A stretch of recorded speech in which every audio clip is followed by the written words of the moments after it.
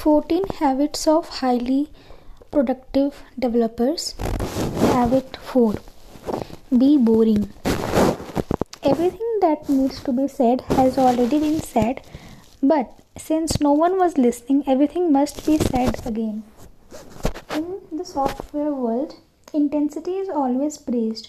How many times have you heard someone say, "I spent the whole night programming," and everybody around was impressed? We admire those who go the extra mile to get something done. I can't count how many times I have slept at the office, but I always remember feeling like a superhero after doing so. On the other hand, how many times have you heard someone say, "I can't handle this anymore, I am burnt out"?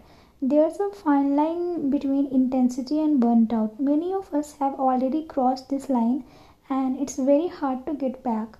Don't get me wrong, I completely understand when people have to work extra hours in order to hit a very specific deadline or to resolve an emergency that is affecting users in production.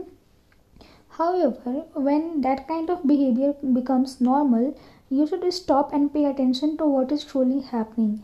Intensity is a tool that you can use on a special occasion, but if that's your modus operandi, you won't be able to sustain it for a long time. Just think about who you'd rather have as a coworker.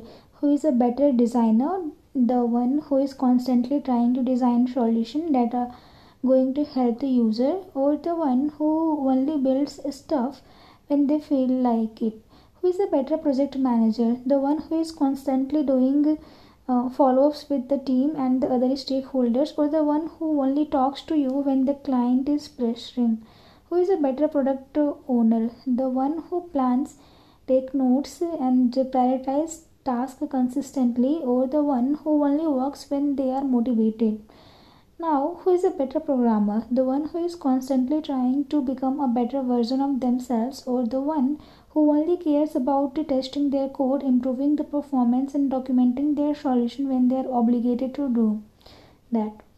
Breaking the rules, doing whatever you want, those concepts are all admired by us. Deep down, we all want to be rebels.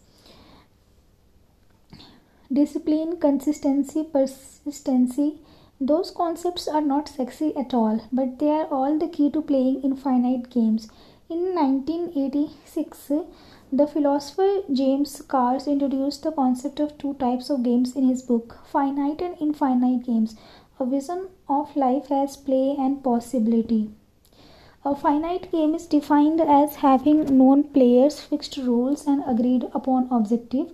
For example, soccer is a finite game. 11 people on one team play against 11 people on another team. You have to use your feet or head to score a goal, and after 90 minutes of play, the team that scored more goals wins the game. Those are the players, rules, and objective. You can't have one team playing with 12 players. You can't score with your hands unless your name is Maradona, and you can't change the objective to be the team that scores fewer goals win.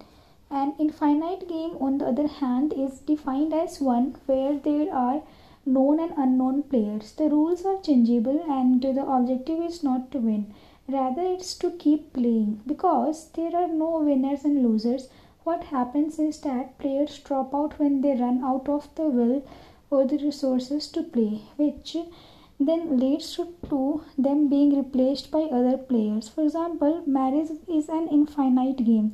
There are always at least two players involved, while the wider family and children also play a big part in that game. Boundaries exist and the rules should be followed, but these can change over time and depend on who is playing. There's no way you can win the game of marriage. There's no finish line, and you can't declare yourself the number one best wife or husband. The objective of marriage is only to keep it existing in a healthy and respectful way. In 2019, Simon Sinek picked up on these concepts and wrote a book about them called The Infinite Game, in which he describes the challenges that emerge with this type of games. When there's a finite player competing against another finite player, the system is stable, and when there's an infinite player competing against another infinite player, the system is also stable. Problems start to happen when there's a finite player competing against an infinite player, because the finite player is playing to win and the infinite player is playing to stay in the game. Programming is an infinite game. Even though most of us act like it's a finite game, the players are known and unknown. There are always new programmers entering the job market. The rules are changeable, new paradigms emerge, new patterns are invented, new bugs are found. The objective is to keep playing. You can't win in programming. You can only keep evolving the software to be better, more scalable, and more useful every day. Programmers who are playing the finite game are focused on their bonus at the end of the year or waiting for their freelance project to end, whereas programmers who are playing infinite games are less worried about intensity and are more focused on consistency. They don't know exactly when they will see results. In fact, different people will show result at different times. Still, without question, they all know it will work. To do. Are you playing a finite or infinite game? How much time do you spend going after short term gains versus investing time in long term outcomes? Questions and answers. Think about the best programmer you have ever worked with. What did they do to constantly that makes you think the way? Luciano Sousa from Shopify. I think I learned a lot from people that always had a good schedule agenda in their lives. They were always on time, starting and finishing their workday on the perfect hour every single day. All of these people showed me that I would only win if I could smartly organize my day and avoid procrastination. In general, I think most of them had a positive impact on my life, encouraging me to always try to build a simple and straightforward day to day work pattern, not too much on my plate and not so little either. Berg Brandt from Amazon x Yahoo. One of the things that I value the most in any professional is high integrity. High integrity manifests itself in many forms, and best developers that I have worked with have demonstrated high integrity in some way or the other. The most fundamental one is the focus on doing the right thing for the right reasons. High integrity High integrity developers are mindful of the outcome and why it is important. While they can sprint if necessary, they consistently and relentlessly march towards the goal. They are the ones who will proactively call out if something is wrong or call you out if your plan or direction need adjustment. They are the ones who will take on a project that is not so glamorous, and just because it's important to get it done.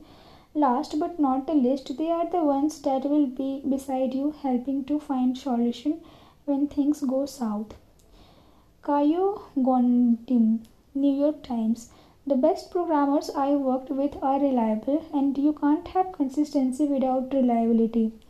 They know that it's not worth it to work long hours through the night because the next day you won't be rested enough to think clearly.